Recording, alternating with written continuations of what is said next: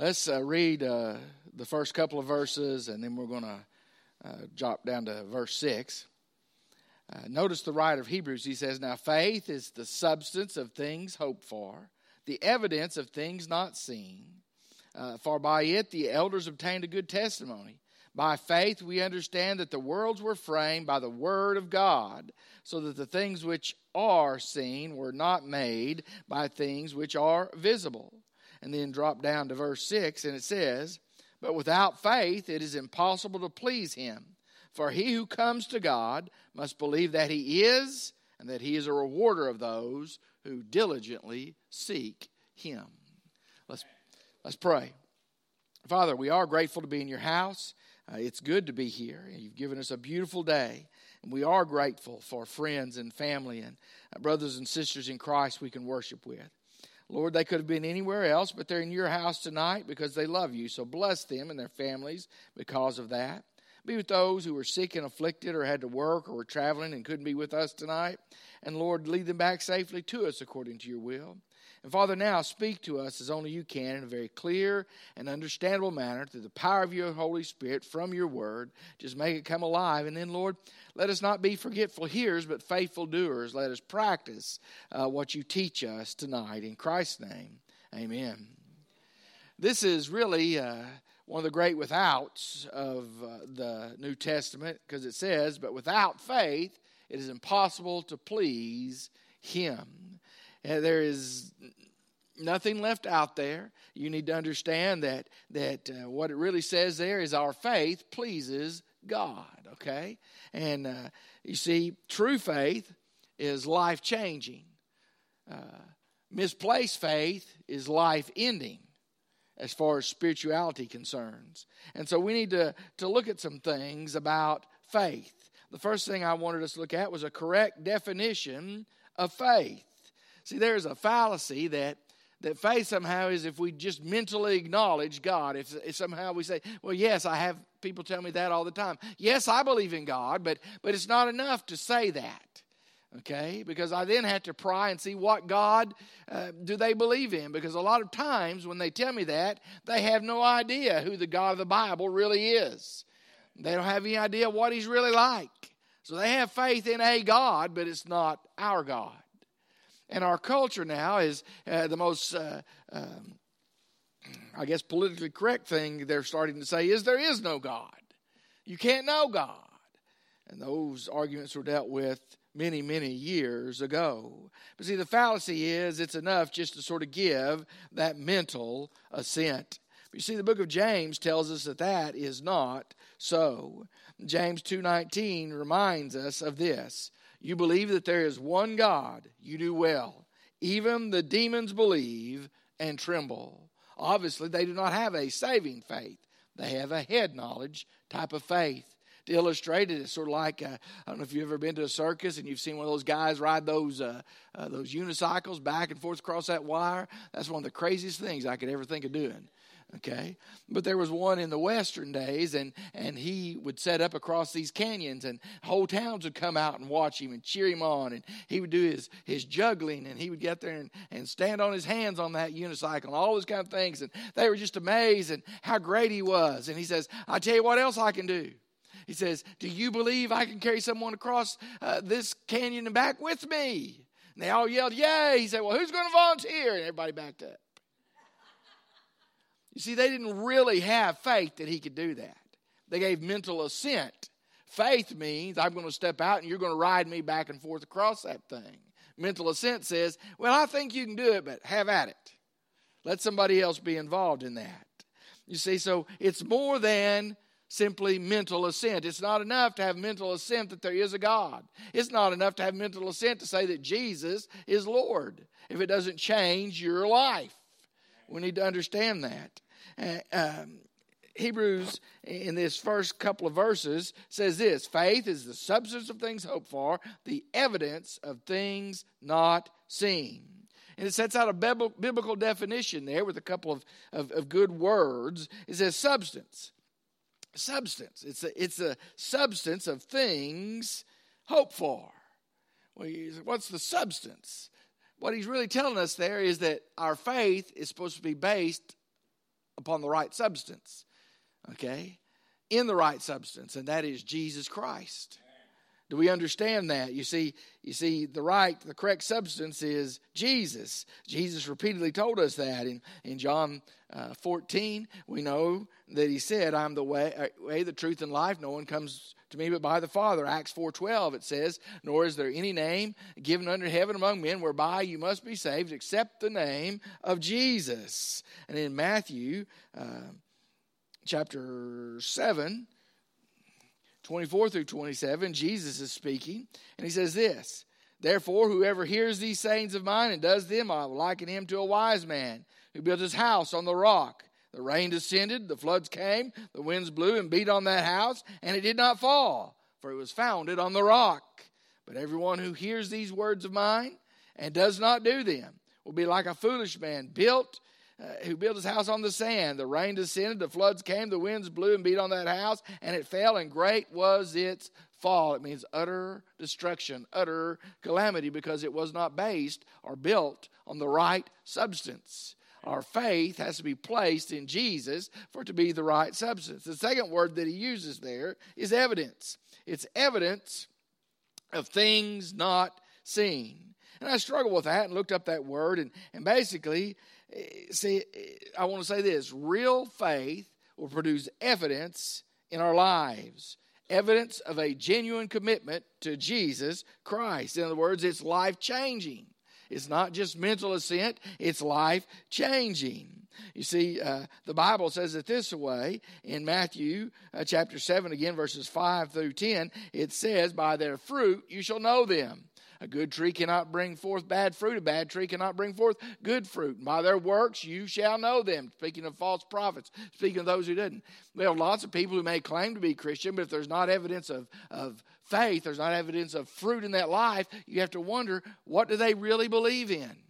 Okay? Now, you say, "Well, Brother Gary, you're judging." And no, I'm not judging.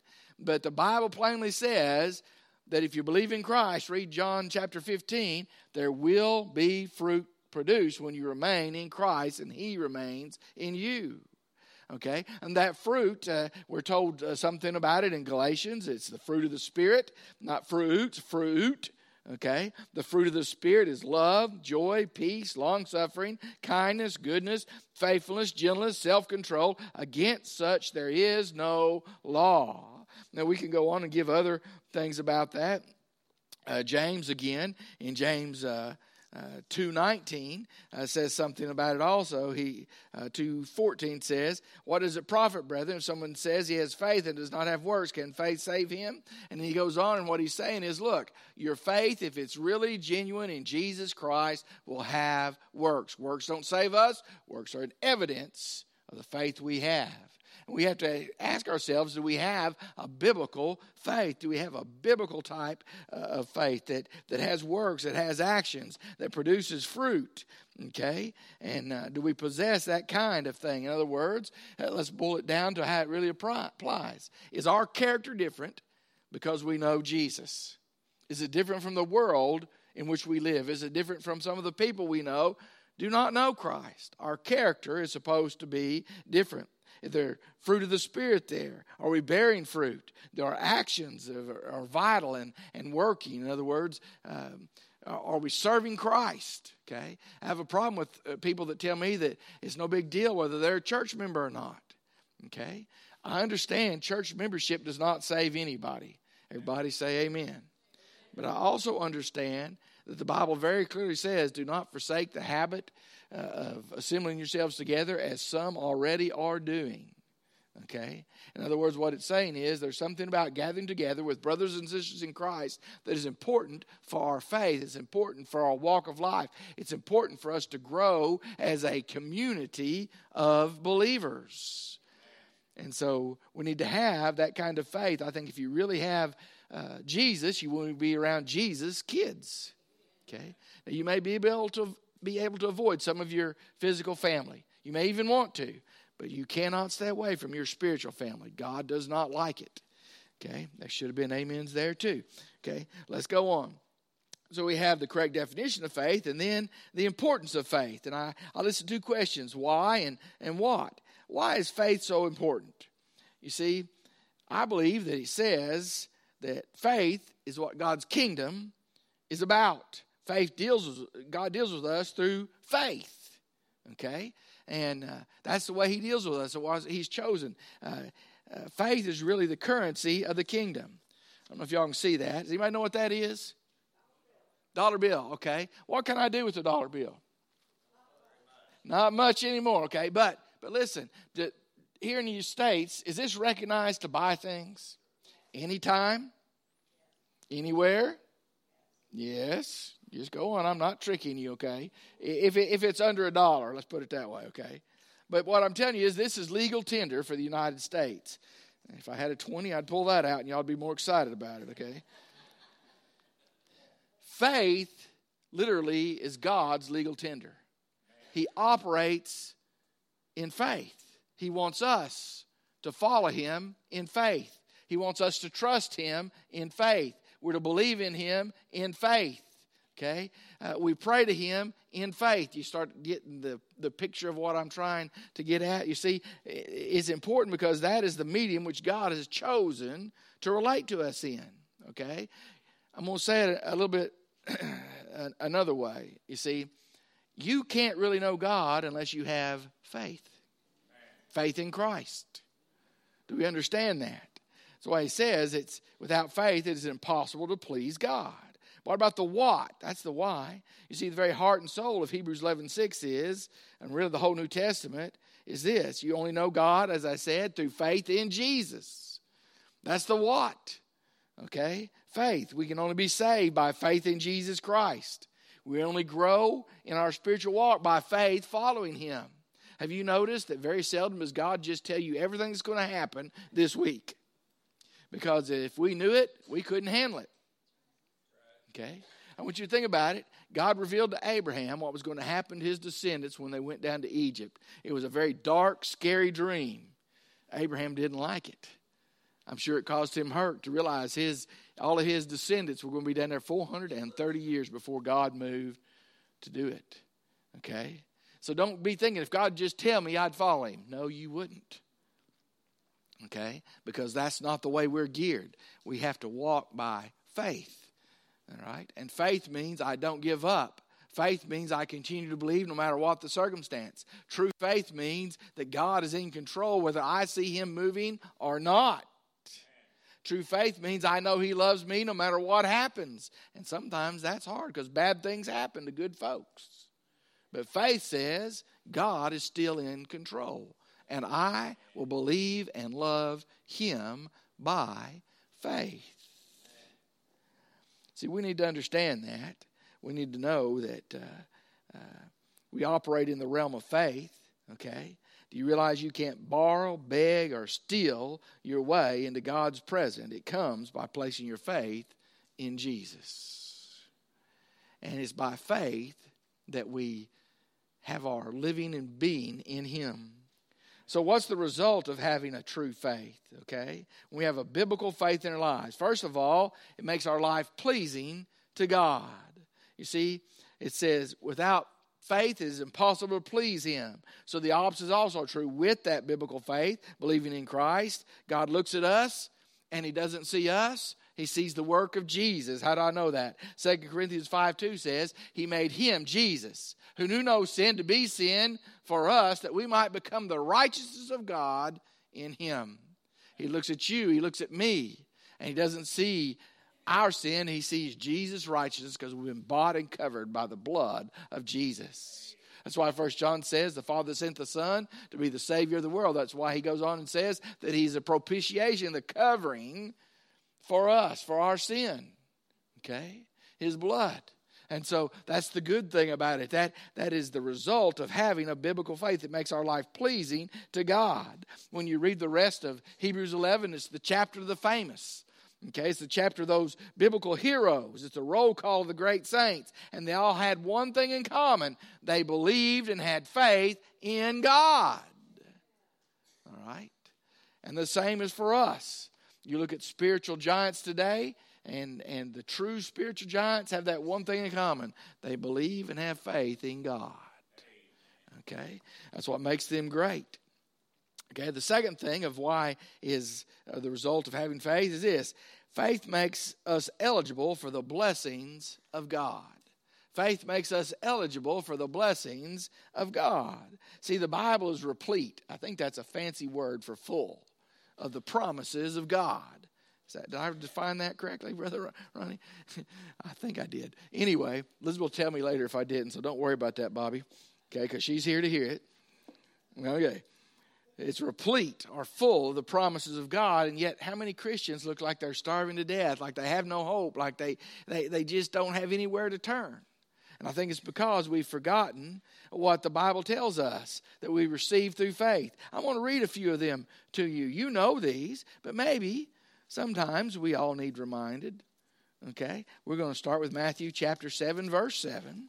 And Matthew 7, verse 7 says this: ask and it will be given to you, seek and you will find, knock and it will be opened to you. For everyone who asks receives, he who seeks finds, he who knocks it will be opened. In other words, keep on knocking, keep on asking, keep on seeking, and you'll get it. Just have that faith. Okay? Matthew 7, verse 15 is where Jesus is talking about good trees and bad trees. He said, by faith you'll know them. And then let's see what else I want to read. Matthew 18:19.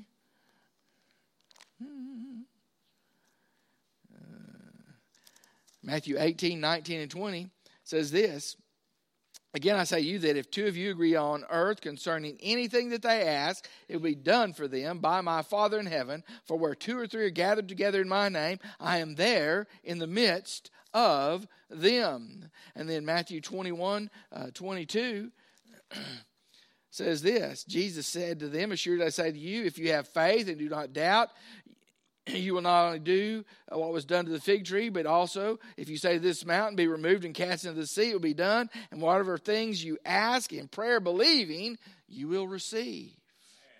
Okay? And then we can keep going on. John 14. In John 14, 14 and 15.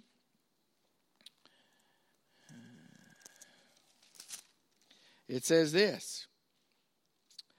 He says, if you ask anything in my name, I will do it. If you love me, keep my commandments. In other words, we keep his commandments. We're praying in faith according to his will, and he's going to do it. We can keep going. 1 John 5. 1 John 5 is a good one for you to mark down. 1 John 5, 14 and 15. Now this is the confidence. Everybody needs confidence approaching God. Now this is the confidence that we have in him, that if we ask anything according to his will, he hears us. But then it gets better. And if we know that he hears us, whatever we ask, we know that we have the petitions that we have asked of him.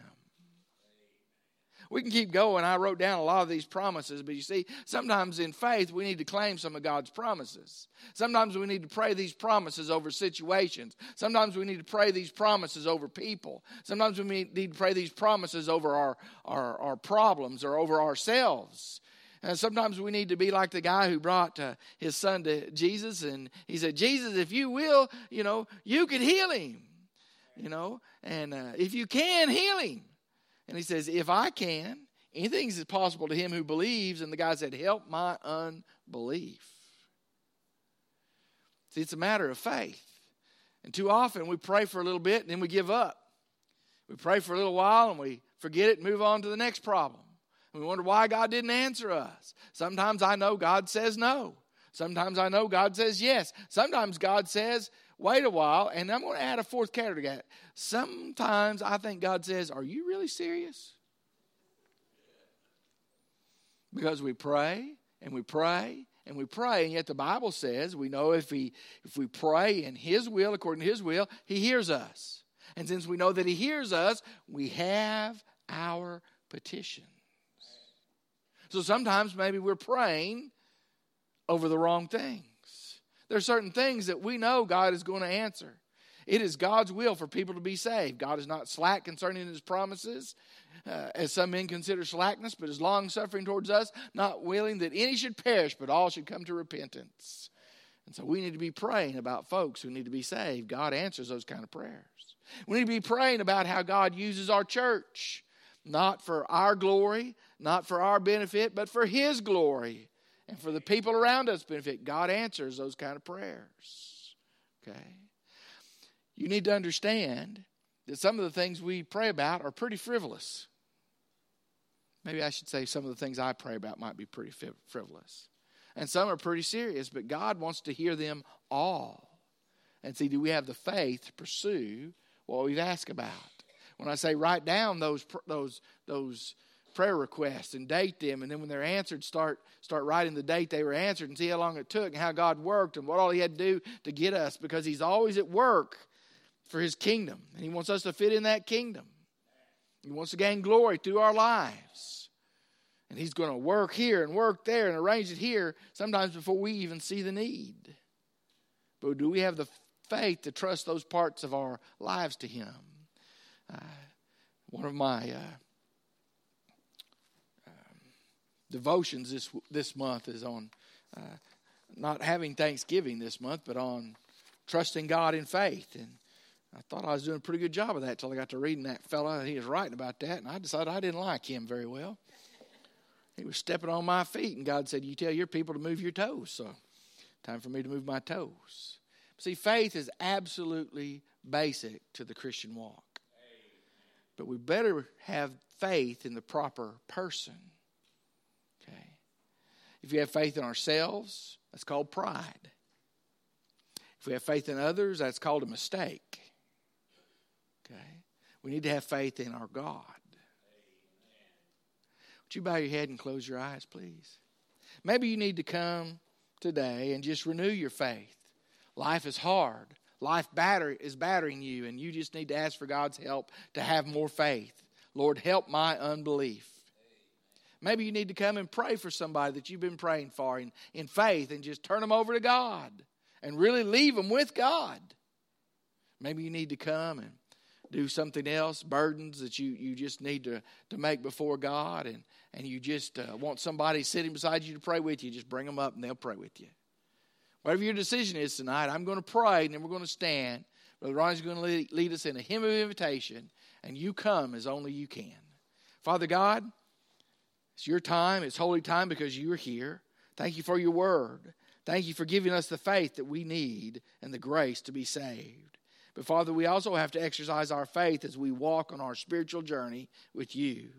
So Father, increase our faith. Let us be faithful to you in all areas. In Christ's name, amen.